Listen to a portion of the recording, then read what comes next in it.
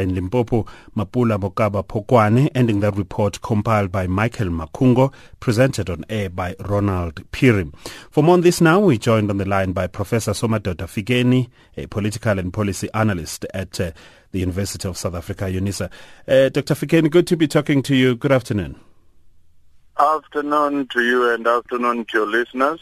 It's good to be talking to you on the Youth Day, and the ANC Youth League waited for this day to officially nominate Nkosazana Dlamini Zuma. Unofficially so, by the way, because that process has not started. But what do you read into this? Well, it's simply a confirmation of what we have always been knowing, because this has been confirmed either by some regions or by some individuals, and it was known that the ANC Youth League leadership would actually be backing Nkosazana Dlamini Zuma. In their statements, in their pronouncements, and in their political posture, it was very clear where they stood. Should we then wait for a backlash, for some kind of a reprimand from the ANC to say, but, you know, young lions, you jumped the gun, you were not supposed to make this official until at least a few more days until the policy conference, and thereafter you're free to do it? Is it ill-discipline of the Youth League to do this? Is it ill-discipline of Nkosazana Dlamini Zuma to accept publicly before the official process starts? Well, I do think that ANC has been battling to manage the process. Even going to Mangaung, it was the same challenge. And therefore, it is unlikely that they are going to reprimand. Remember that even the president seemed to have raised the issue of his preference for Nkosazana Dlamini Zuma.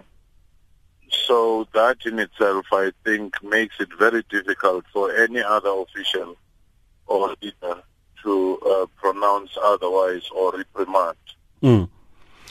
And what does Dr. Nkosazana Dlamini Zuma bring to the ANC of today, the ANC that is so fragmented as we know it, the ANC that is hit by factionalism as we see things develop in front of us every day, as we've heard the leaders of the ANC acknowledging and accepting that the ANC really is in a state of crisis. I mean, what is it that she's going to bring that perhaps is lacking right now in the ANC?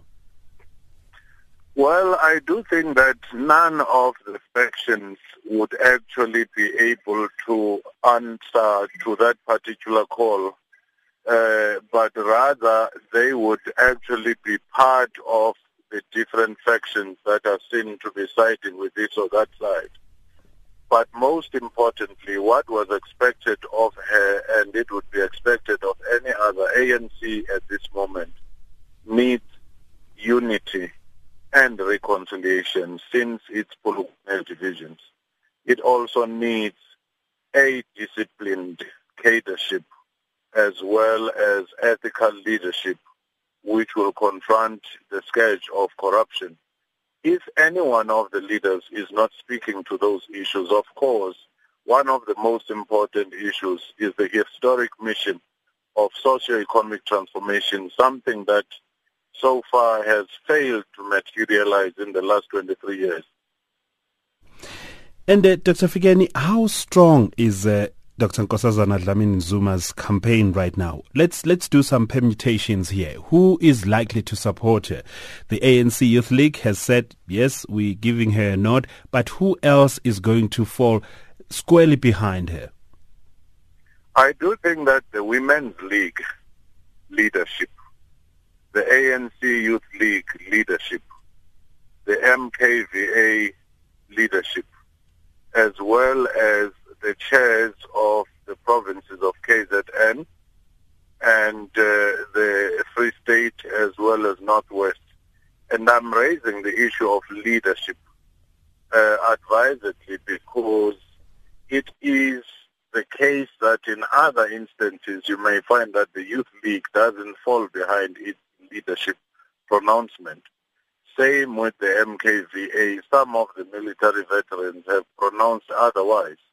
So the leadership itself, if it is still in place, come end of the year, they will squarely be behind him, but they can't guarantee that the members may necessarily support unconditionally Nkosazana Dlamini Zuma. But most of the people who are leading her campaign are facing a whole range of legal challenges and investigations, which may, by that time, have blunted their weapon.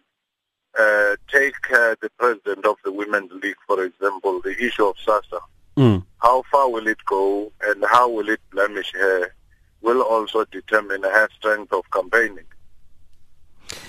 And you left out Mpumalanga because there are some rumblings there that we're hearing are developing right now, that David Mabuza, for instance, is not firmly behind the so-called the Premier League because he's also, we are told, trying to negotiate his way to the higher office, so he wants to go it alone. What do you make of that?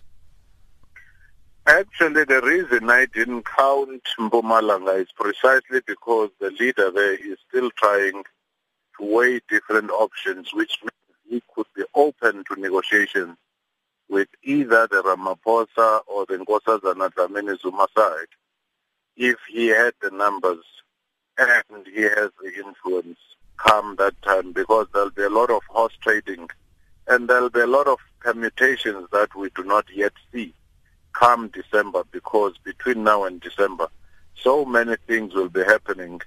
And even the Gupta emails and the investigations may reveal a number of things which may weaken some of the leaders.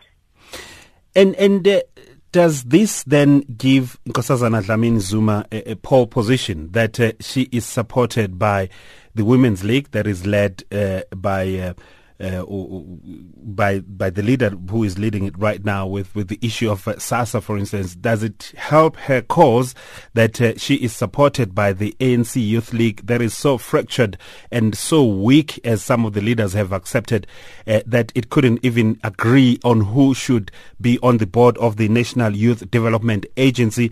Does it help her cause that she will be supported by the Free State, for instance, where the current president of the ANC was booed at the Workers' Day, for instance? Or does all this then weaken her ambitions to become the president of the ANC and eventually the president of the Republic?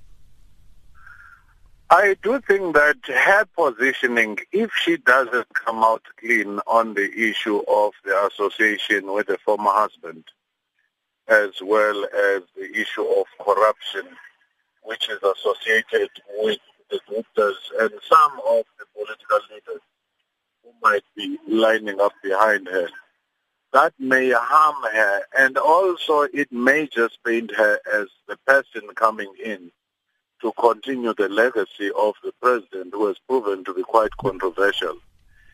She needs to establish her own standing and not find herself defined in the terms of those who might be seen as trying to defend something or the perception that whichever president comes in, given the legal challenges they may be facing, may be coming in to simply give a pardon here and there. And Dr. Fikeni, do you think it's in her character, come December, to say the winner takes all, or let's come together, let's talk, let's talk over the issues that have divided us? If she wins, what do you think will be her posture? Well, I do think that it will be a question of how acrimonious some of these campaigns may have been, because sometimes if the acrimony is so serious, then it means that you may have a challenge of building bridges thereafter. It may need another person who is not a candidate at this moment to do that healing process and assurance.